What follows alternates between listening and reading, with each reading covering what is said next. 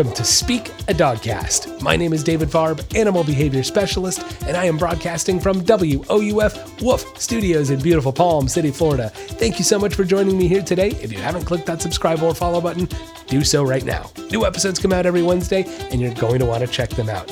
Now, you can also follow me on Instagram at Speak a Dogcast, and our YouTube channel will be launching soon. Now, today on the show, leashes and collars. We got to talk about them. It's definitely some of the most important training tools when it comes to working with your dog. What kinds maybe you should be using, shouldn't be using. I'll give you my thoughts, and we'll go into more detail on those. Then comes animals as mascots. It's a topic that's kind of resurfacing lately. People are talking a lot about it. Should animals not be mascots with, colleges and universities and pro teams? And we'll talk more about that. Then comes the first pets and the listener Q&A. If you guys have questions for the listener Q&A, keep sending them my way. You can email me questions at speakadogcast.com or just message me on social media. Now, before we get going with today's show, got to give you that trivia question. Today's trivia question is going to be, the first dogs registered to the AKC were a part of what group? Yes, which group in the AKC were the very first dogs registered to? I will give you the answer to that question somewhere in today's podcast, so be sure you stick around, sit, stay, and enjoy the show.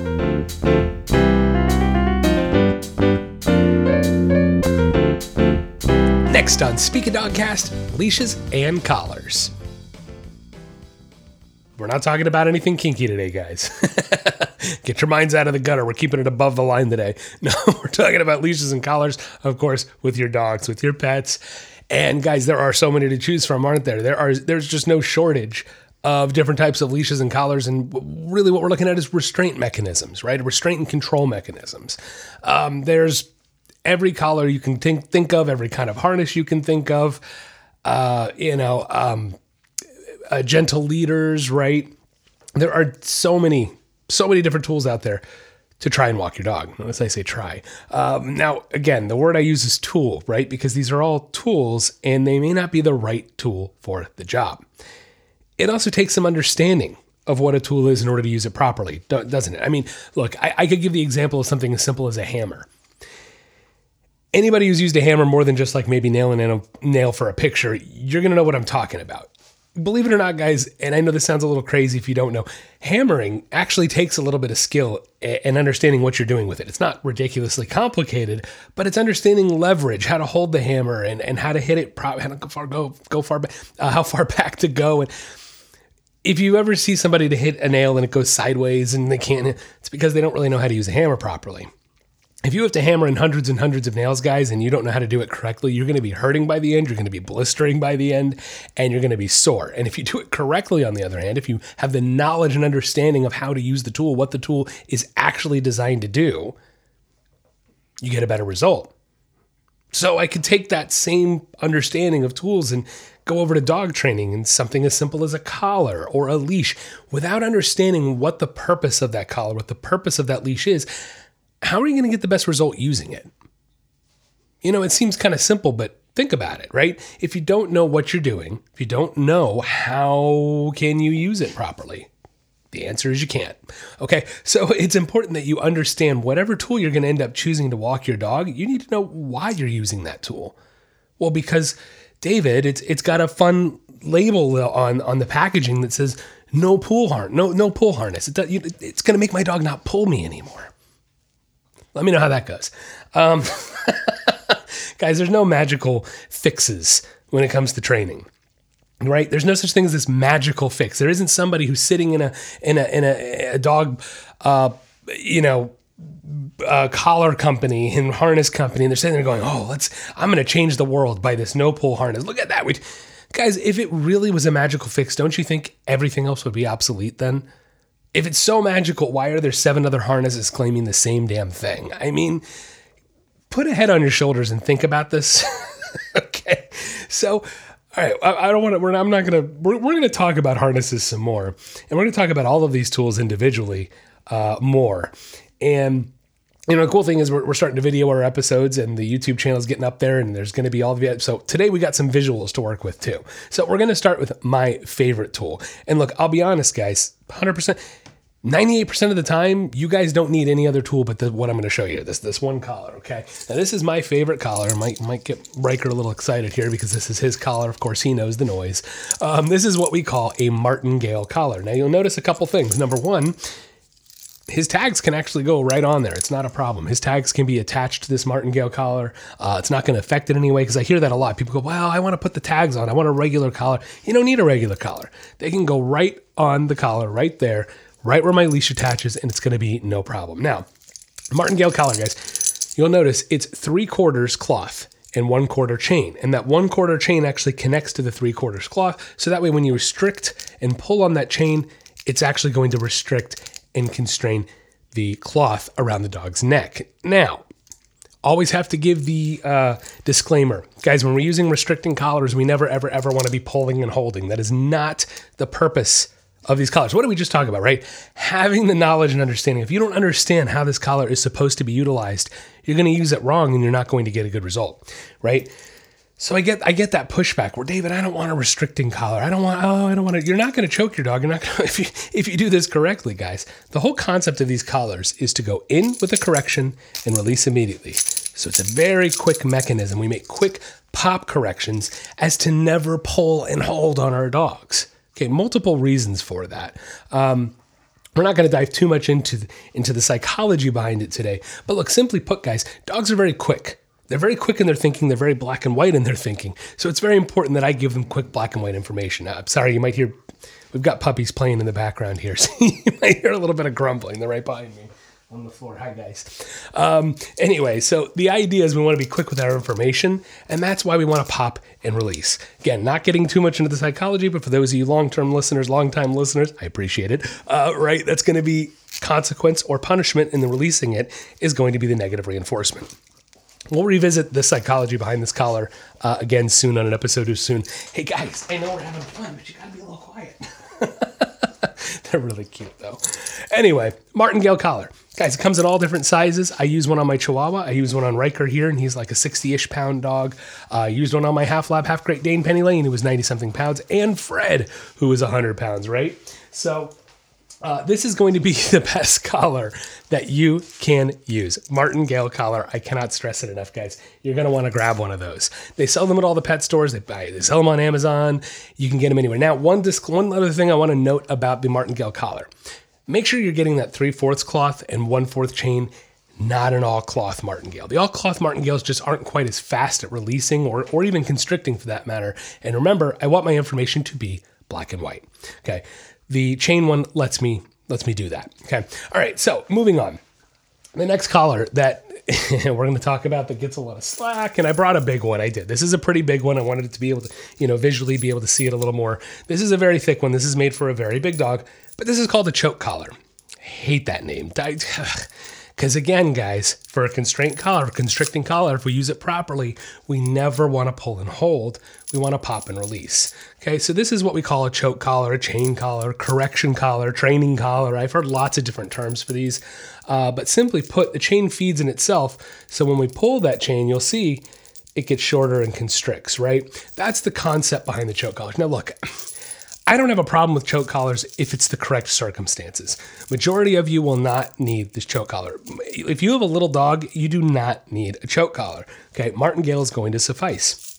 That's what I really try to do, guys. I don't want to go overboard with my corrections. I want to go just enough, okay? So these choke collars are going to be more reserved for larger dogs, more powerful dogs that have thick necks that, quite frankly, don't work to avoid the Martingale collar.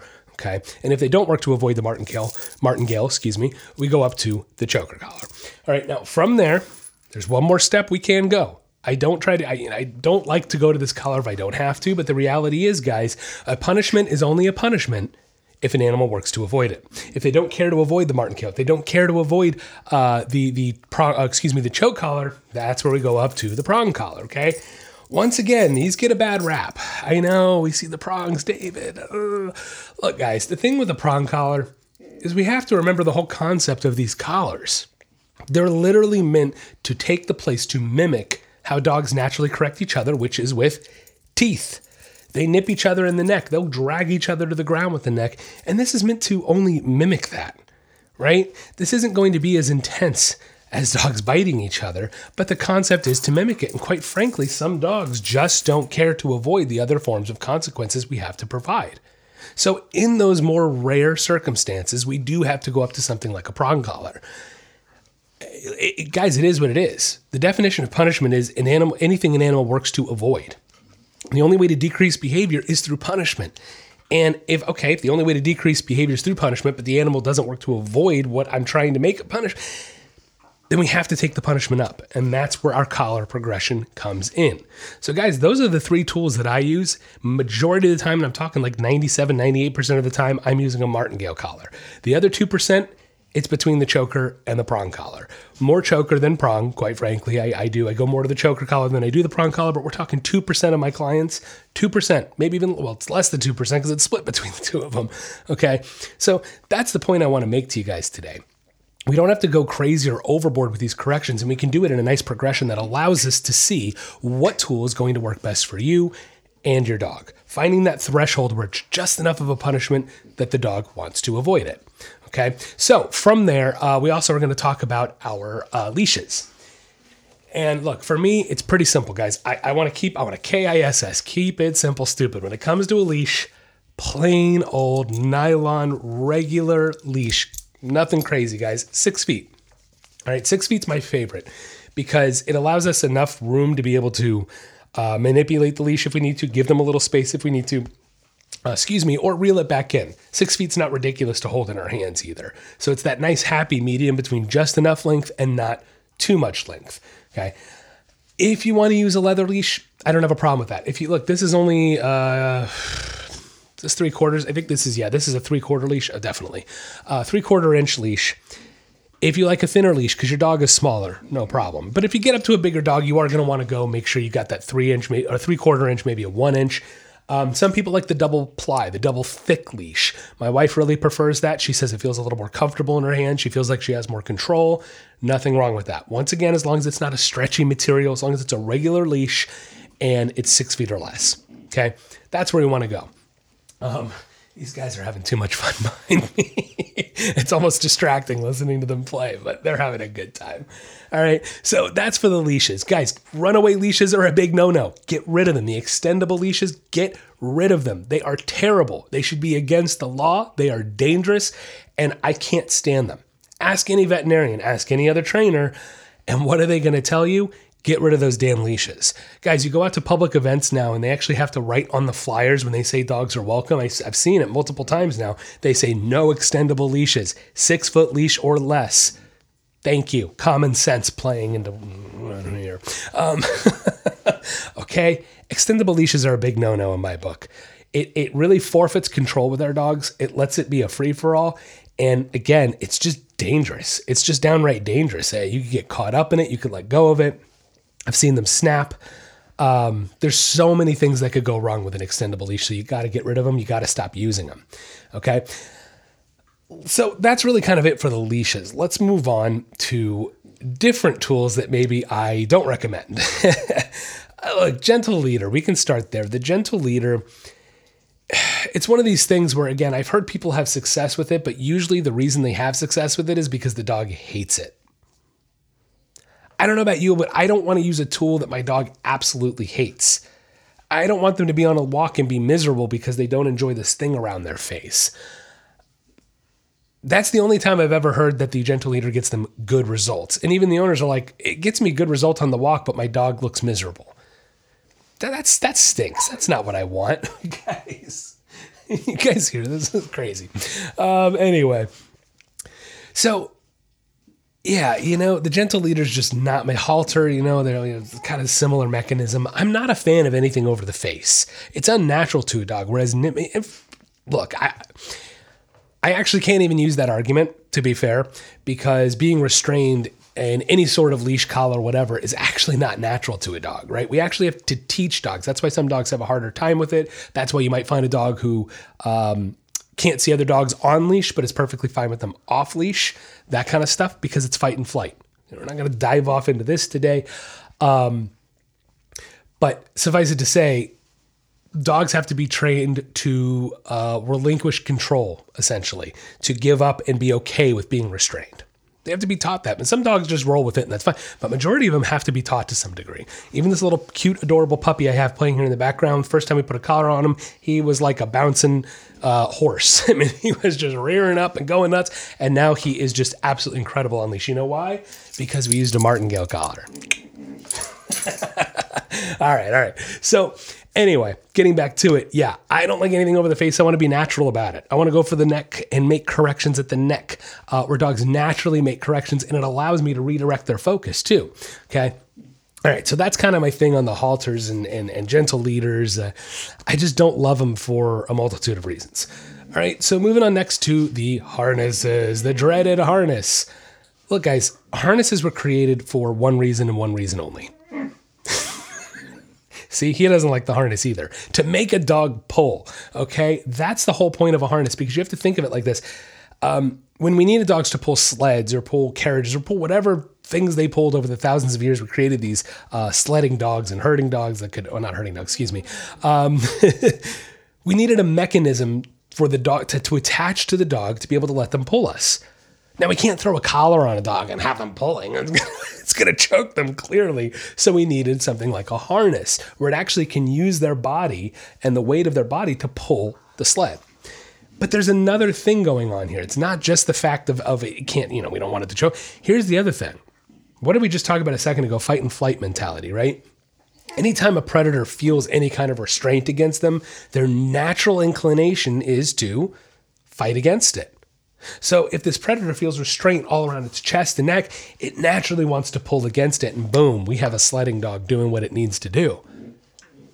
So knowing that information, why in the world would I put a harness on a dog to get them to stop pulling?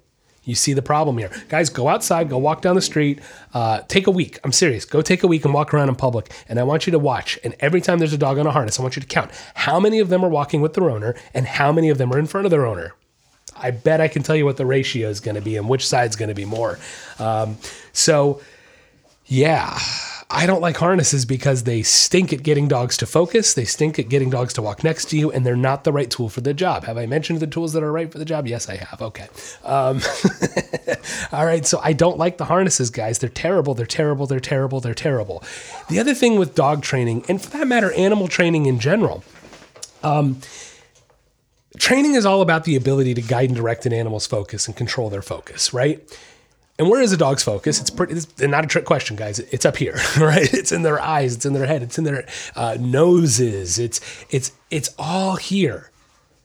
So if I'm controlling down here and I'm not controlling anything up here, and I can pull and yank and the dog can still turn any way it wants to, I'm not really controlling their focus, am I? As a matter of fact, I'm forfeiting that control of their focus by allowing them to just keep doing whatever they want. But if I have this wonderful martingale collar on and I make a little correction, these little pop corrections, it actually redirects their focus. This is one thing I tell my clients I love about this collar.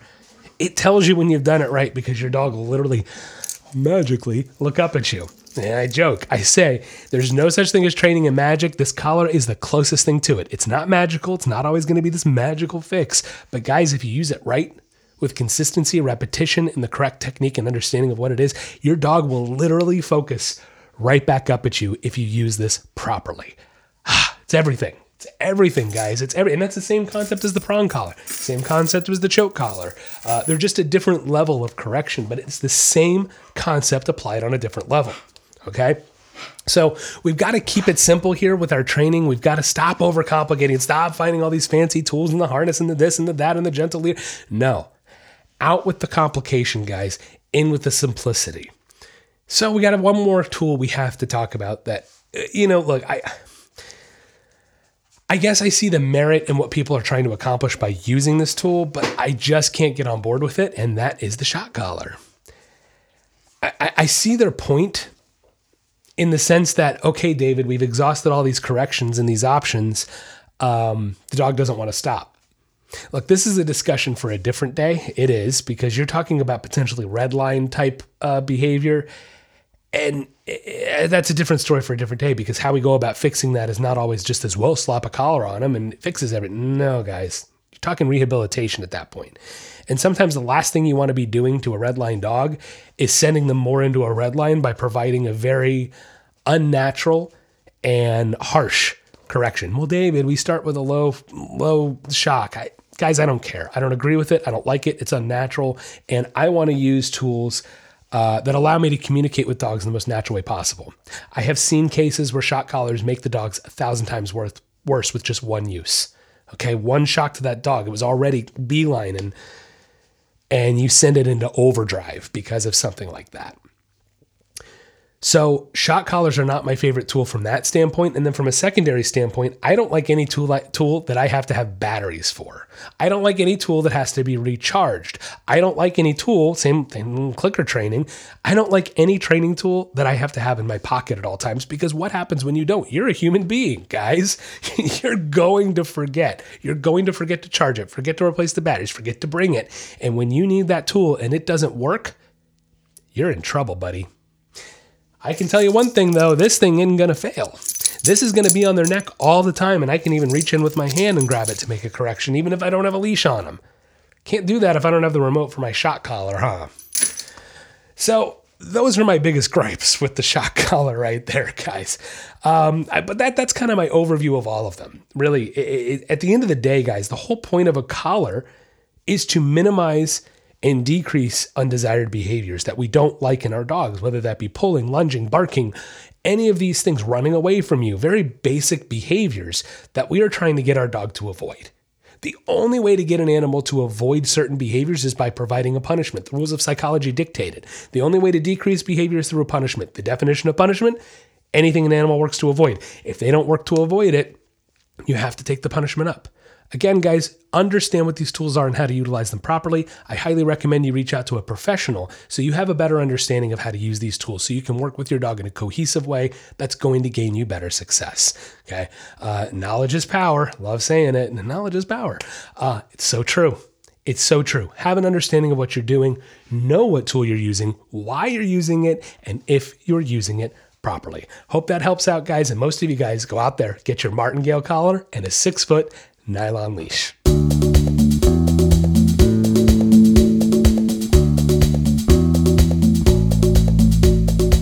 Are you tired of your dog barking all the time? Or maybe you want them to stop jumping on people when they come over? Or does your dog take you for a walk instead of the other way around? We can help. At The Nature of Training, we are committed to improving the relationships and lives people have with their pets. No matter what behavioral issue you are experiencing, from an unruly puppy to more severe issues, we can help.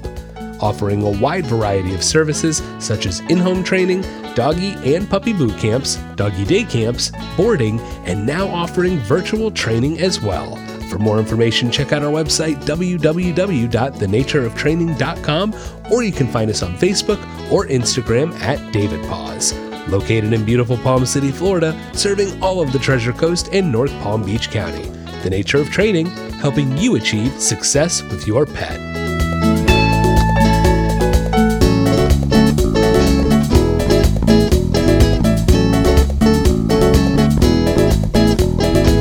Next on Speak a Dogcast, animals as mascots.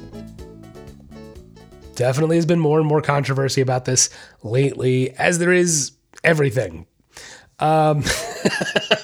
Because everybody's got an opinion now, and everybody's opinion has to be heard, and we all need to have participation trophies. And okay, so here's the thing, guys. I'll just be very honest. I am not anti having animals as mascots. And so, some people go, what's wrong with calling yourself the Bears? Well, there's nothing wrong with calling yourself the Bears, but people see something wrong with it if they have a bear on property, on campus, right? Like where's the line? And here's the thing. It really comes down to animals in captivity when you think about it. And so are they really going after animals as mascots, or are they going after animals in general, including your dogs and cats, in captivity? And so there's really the argument, guys, is it really about the animal as a mascot, or is it about animals in captivity? And that's the real problem some people have. Some people. Are those people right or wrong? I'll tell you right now, they're 100% incorrect and wrong. Guys, you're an animal lover most likely if you're listening to this, and it doesn't take a rocket scientist to figure it out. Human beings suck, and we are destroying this planet. And in destroying this planet, we are killing off animals everywhere. And the only way for species to survive is through, education, captivity, reintroduction programs, breeding programs, all of which require, we already said it, captivity. In order to save these animals, we have to have them live in captivity. It does not take a genius to figure this out. If we released all of these animals back into the wild, first of all, a lot of these animals have never lived in the wild and they won't survive in the wild. That's number one. And number two, we're going to lose them all if we don't, okay? So really, I think when it comes down to this argument about mascots and animals as mascots, what people are really saying is they don't want animals in captivity. A lot of people, not everybody, right? But that's the message that gets put out there. It gets misconstrued where the extremists get heard, and they are the minority of the population. Sounds familiar in a lot of things in life, huh? So that's the thing. It's not about logic anymore, is it? It's all about emotions and getting people to feel. And because look, I'll give you an example. There's a certain school, everybody's heard of them, Auburn University. And what are they? The War Eagle, right? War Eagle. And they have an eagle, flies into the stadium. And people, oh my God, that poor eagle is going to be so scared, all the noise. I'm sorry, do eagles just not live near highways? Eagles just don't live near human beings anymore at all? It's just not a thing? Because highways are pretty loud, humans are pretty loud. You think they don't get used to the noise? They're like, I can't. I gotta move. We have to move. We're Sheila, get your bags. We're going to the mountains. Like that's not what's happening here, guys.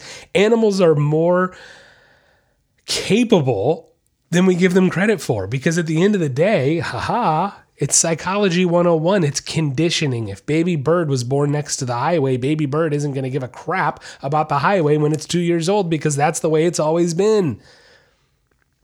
People don't like to hear the reality that an animal born in captivity doesn't know it's in captivity, unless we get into the higher intellect animals, which is not what we're talking about today. Okay, there's not the University of Ohio orangutans. Like, that's what I wish they were, because I don't like them. But, that's actually Ohio State. I'm referencing a little more of a slight to them to call them Ohio, right? Anyway, we're not talking about that. Getting back to it though, guys, there's nothing wrong with having a bird fly into a stadium if you condition it correctly and get them used to it. You know why the bird does fly in the stadium successfully without a problem? Because it doesn't care about what's going on around. It's going, there is food on that glove. There is a mouse that is so yummy, and I'm going to go get it, because that's what instinct tells me to do. They condition the bird enough to not care about anything else. And to me, that's incredible. To me, that shows how capable and adaptable animals are that we don't give them credit for. So is it wrong to have animals in captivity? No. Is it wrong to have animals as mascots? No. The asterisk on this is it has to be done properly and correctly. And come on, guys, it doesn't, like, again, I know there's people out there who don't, but that's the point. The more education we do, the more we put it out there, the more people understand what animals in captivity require, what they need to make them happy, healthy, and thriving. If you look at any animal in captivity, and the average lifespan, normally, under most circumstances, animals in captivity have twice the life expectancy of wild animals that are not in captivity. Did you hear me? Twice the life expectancy. So if all the critics out there are going, oh my God, it stresses them out so much and they're so miserable, wouldn't you think that stress would have an effect on their life expectancy if it was that extreme? Wouldn't you think they wouldn't live twice as long because they're being fed properly, medical care, everything they need? Now, everything they need. So there's the right and wrong part. Here's the right and wrong of animals in captivity. Here's the thing, guys. Animals, every animal on this planet, every single one of us, you, me, dog, cat, bird, whatever, we all need a job. That job is what provides us instinctual fulfillment, personal fulfillment, whatever you want to call it. Every animal on this planet needs a job to do, because that's how we're all hardwired. And so here is, and I don't disagree with this smidgen of the argument. If we don't provide proper enrichment and care for these animals when they're in captivity, then yes, that's when it's not okay. That's when we're not doing something in the betterment of the animal and human beings. We're doing that animal wrong. So what we have to do is provide artificial stimulation. If we have a hawk, guess what we're going to do with that hawk? We're going to fly them to get their food. What's wrong with that? That's what they do in the wild. It's exactly what they do in the wild, and the birds love it. I mean, they didn't. Why would they keep doing it? Instinct tells them, go after the mouse. Fly. So you're actually fulfilling that instinct by flying those birds. And that's what they do in these zoos. That's what they do in captivity, guys. They do training programs, enrichment programs to mimic the same sort of job that these animals do in the wild. If it's a foraging animal, they put the food in different places in their enclosures to allow them to forage. Look, years ago, we're not going to go into too much detail on this client, but years ago, I had a client who got a miniature pig that wasn't a miniature pig. Let's start there.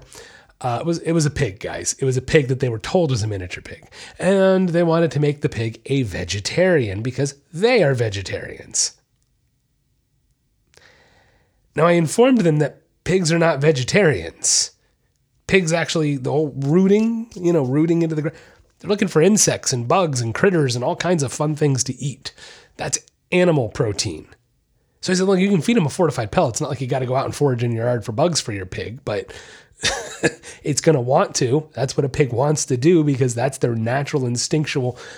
So if I put a pig inside a house and I don't let them forage naturally and I try to make them a vegetarian, do you think they're going to have the best quality of life? No, they're not. Okay, so you see the problem here. It's all about providing the correct enrichment, the correct food, and the correct job for that animal to let them thrive and be successful.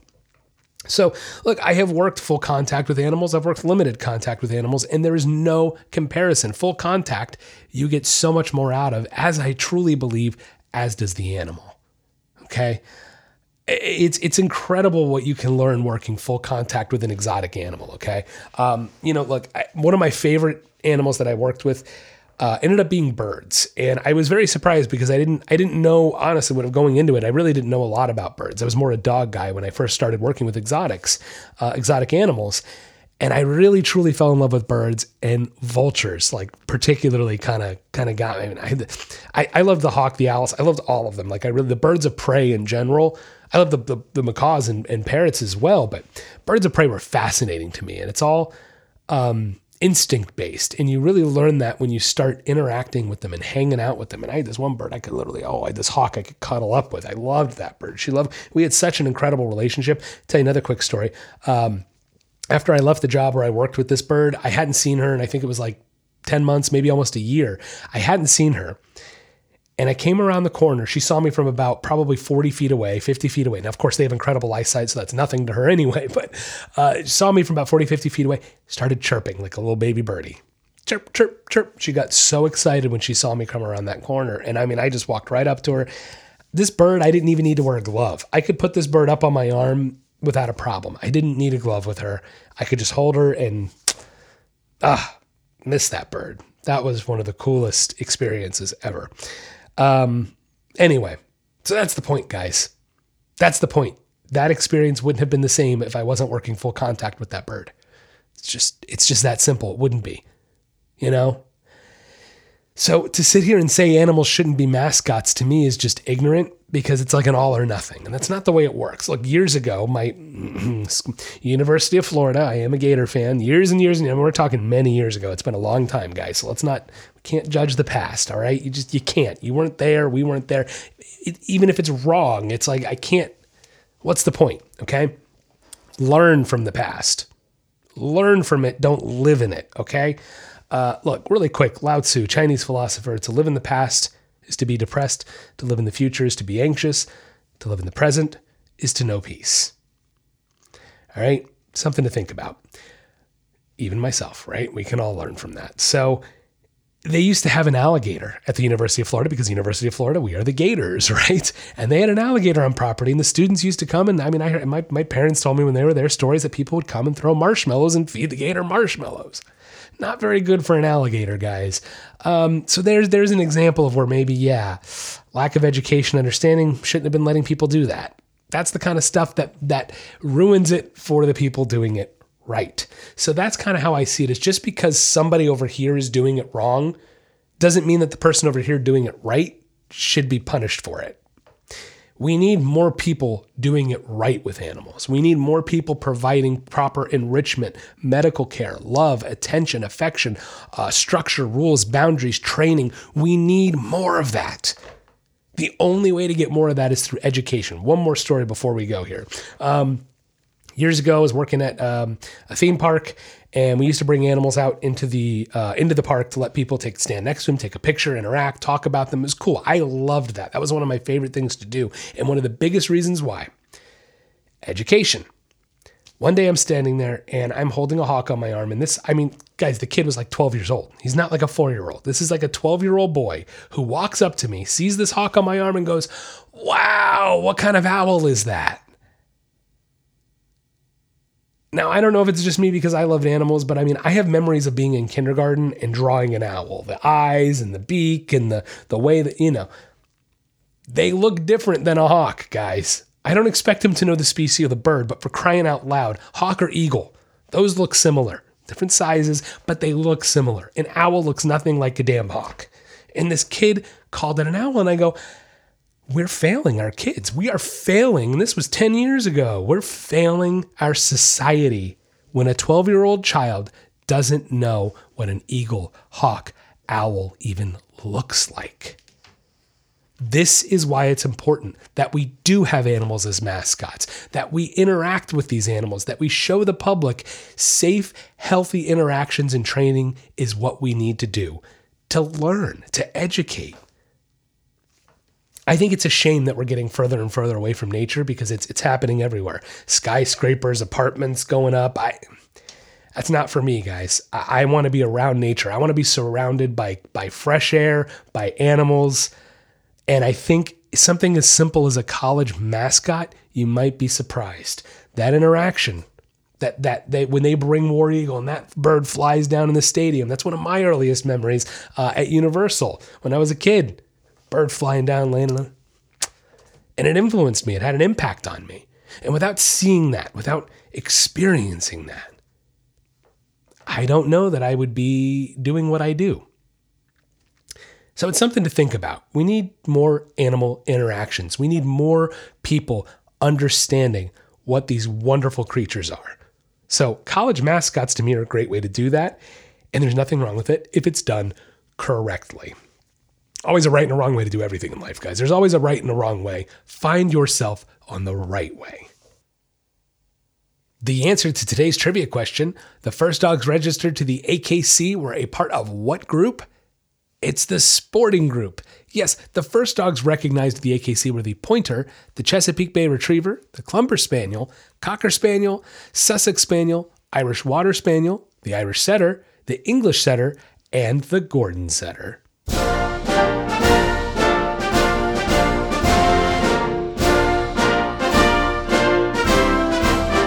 Next on Speak a Dogcast, it's the First Pets. Today on the First Pets, we'll be talking about Gerald Ford.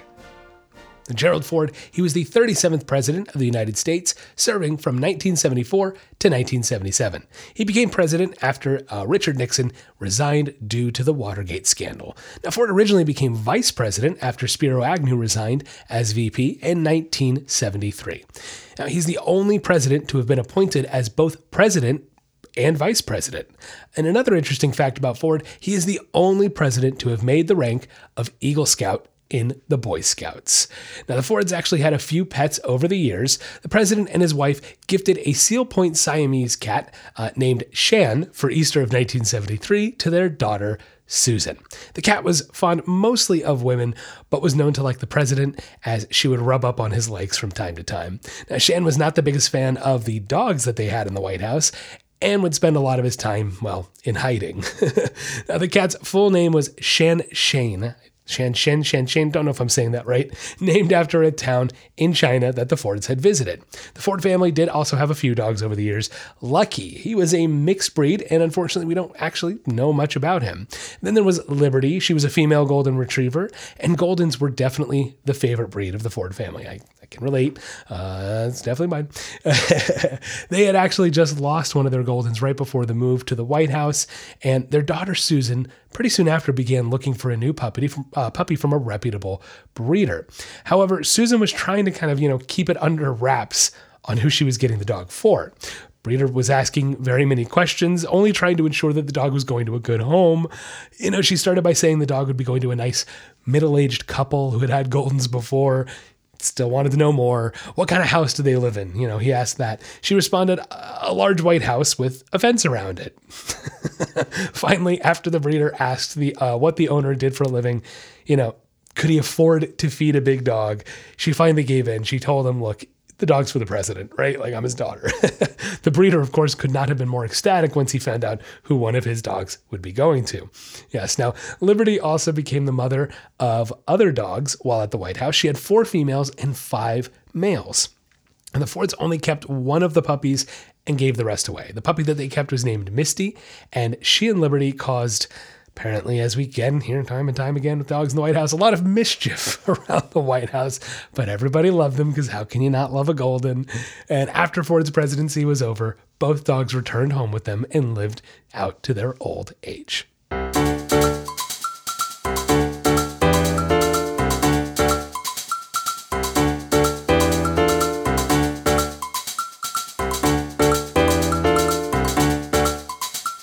Next on Speak a Dogcast, it's the listener Q&A. The first question today comes from Pam from St. Augustine, Florida.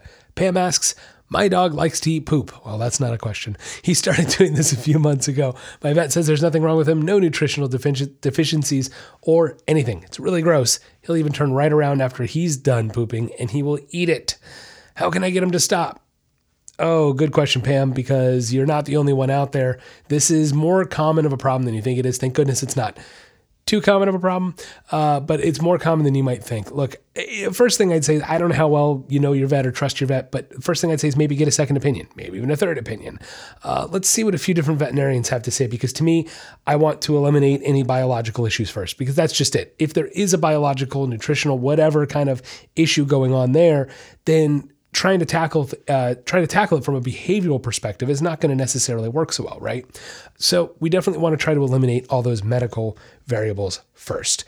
If you feel like you have eliminated all the medical variables, look, no short way to say it. You've got to stop him from doing it and reward when he stops doing it.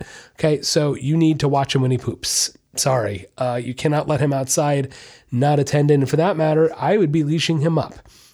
And that way, the second he goes to turn around and eat his poop, you're redirecting him with a leash. Maybe even use that kissing noise that I've talked about, kissing noise exercise on your, redirecting that focus to you, and then feeding him once he leaves the poop alone and looks up at you. Okay, you've got to break a pattern. That's all you're doing. You're breaking a pattern, but look, this is where I can't read a dog's brain. I can't tell you why he's making that decision. I can tell you the pattern of it and that it's clearly very strengthened to the point that he'll just turn around and do it. So this is a very strengthened pattern, and therefore you have to be consistent. You have to be out there every single time, potentially for months. You heard me, potentially for months to break this habit. It depends. It really depends on how ingrained this is. So yeah, you have to leash him up. You have to control when he goes so he can't eat other poop. You got to keep an eye on him. Look, if you take him to the dog park, this is going to be tough. You almost can't for a while. It may not be what you want to hear, but it's going to be a problem if he can still get away with eating poop at the dog park, because then he's still practicing the behavior. The whole point is we need to get him to stop eating the poop. And if I can control that variable, reinforce that variable, then all of a sudden he's going to go, well, I don't really want to eat my poop. I'm going to get the treat over here. Okay, it's going to potentially take a little while to break this habit. He's getting something out of eating that poop. I don't know why. I can't tell you. That's what his brain is telling him to do. So we have to break that habit, leash him up, redirect away when he looks at you and gives up on the poop, reinforce it with a treat. Okay, start there and see how that goes. Next question. This comes from Patricia from Boston, Massachusetts. Patricia says, my dog loves to go for walks, so much so that he grabs the leash while we're walking and walks himself. One of my friends said I really shouldn't let him do that, and that he's trying to control the walk. I thought it was just really cute. What do you think? If you've listened to my show before, Patricia, you might already know what I think here, and you're maybe looking for confirmation one way or the other. I'm going to agree with your friend. Okay, it's definitely not a good thing that your dog is walking. It is a controlling behavior. And then to me, it also becomes an obsessive behavior, right? Like, let's just take the control part of it away. I don't like any obsessive behavior with any animal. I don't. As I talked about before, anything obsessive is not a good thing. Look at a human being. I know out there and kind of a weird example, but if you were to obsessively drink water, you can actually overhydrate and kill yourself accidentally. Yeah, like legit. Milk, right? Those stupid milk challenges where people are supposed to chug milk. No, don't do it. Dumb. You can hurt yourself. Okay. Too much of anything. Too much sugar, right? Too much fat. Too much. And let's go to the other extreme. Not enough. Not enough fattening foods. If you're not eating enough of that, that's not healthy either. It's all about balance, right? So kind of going out of the frame here. But my point is, I don't like obsessive behaviors. And if your dog is obsessively walking himself, just that fact alone makes it not a desirable behavior, right? So no, it's not okay. Now, I don't want you like yanking the leash out of his mouth or anything like that. I don't want you to hurt his teeth or anything crazy. But it might be a good idea. Like one of the tricks that I do is if you have that martingale collar on, which you should, if I have that martingale collar, and I'm just going to guess you have a retriever. You didn't tell me, but I'm going to go out on a limb and say you probably have a retriever. So most of the time, those are the dogs do it. Not all the time. Like, don't get me wrong. I'm guessing. I could be wrong. Don't, come on, guys. But yeah, so what you're going to do is you're going to have the martingale collar on. You want to take the martingale and actually pull it up to the top of the neck. So it's at more of the base of the head, and don't pull it too tight. You want to very, very lightly, but just enough that it's tension. You're actually going to pull up right on the back. And that way the tension is actually pulled up in the head and the leash stays up here. So when it goes to bite it, he's not going to be able to get it. Okay, very loose. You want to keep it loose enough that it's still loose, but up enough that the leash stays somewhat taut so he can't get to it behind his head. Okay, that's the key there. Do that for a little while, keep it up. And then once you feel like he's sort of giving in and relaxing, giving up on the leash, try to relax the leash all the way. Get that nice loose leash going. See what happens. If he goes to grab it again, do a turn, redirect him, turn around, pull the leash back up, create that slight tension again. Wait till he relaxes. He gives up on it. Once he does, it's going to be this back and forth. And what we're going to show him is that the more you relax and give up and loose leash walk, the more we hang out. The more life is good. The more it's all great. But the more you grab that leash, the more it disappears. You don't get to grab it anymore. And then I can keep the focus up with that collar. Okay. So kind of a little punishment reward there. Very light, very minimal, but that's what it's going to take. Okay. And then of course, once he's leaving the leash alone, very important, make sure you're praising him. Good boy. Good. Give him a treat. One other tip you can take away is a leave it command. If you can teach your dog a leave it command, starting with treats and then start transferring it to toys and things like that, believe it or not, a leave it, believe it or not, a leave it, believe it or leave it, there you go. Believe it or not, your dog will start leaving that leash alone if you use that command. If you strengthen that command enough outside of the walk, once you get on the walk, a leave it should be able to really help you, give you another tool to get your dog leaving that leash alone. So hope that helps out, and good luck out there walking your dog, getting him to leave that leash alone. That'll wrap up the podcast today. Thank you so much for listening in. If you haven't clicked that subscribe or follow button, do so right now. New episodes come out every Wednesday. Follow me on Instagram. And if you guys love what you're hearing, give me that 5-star rating. Have a wonderful week. And don't forget, get out there and walk your dog.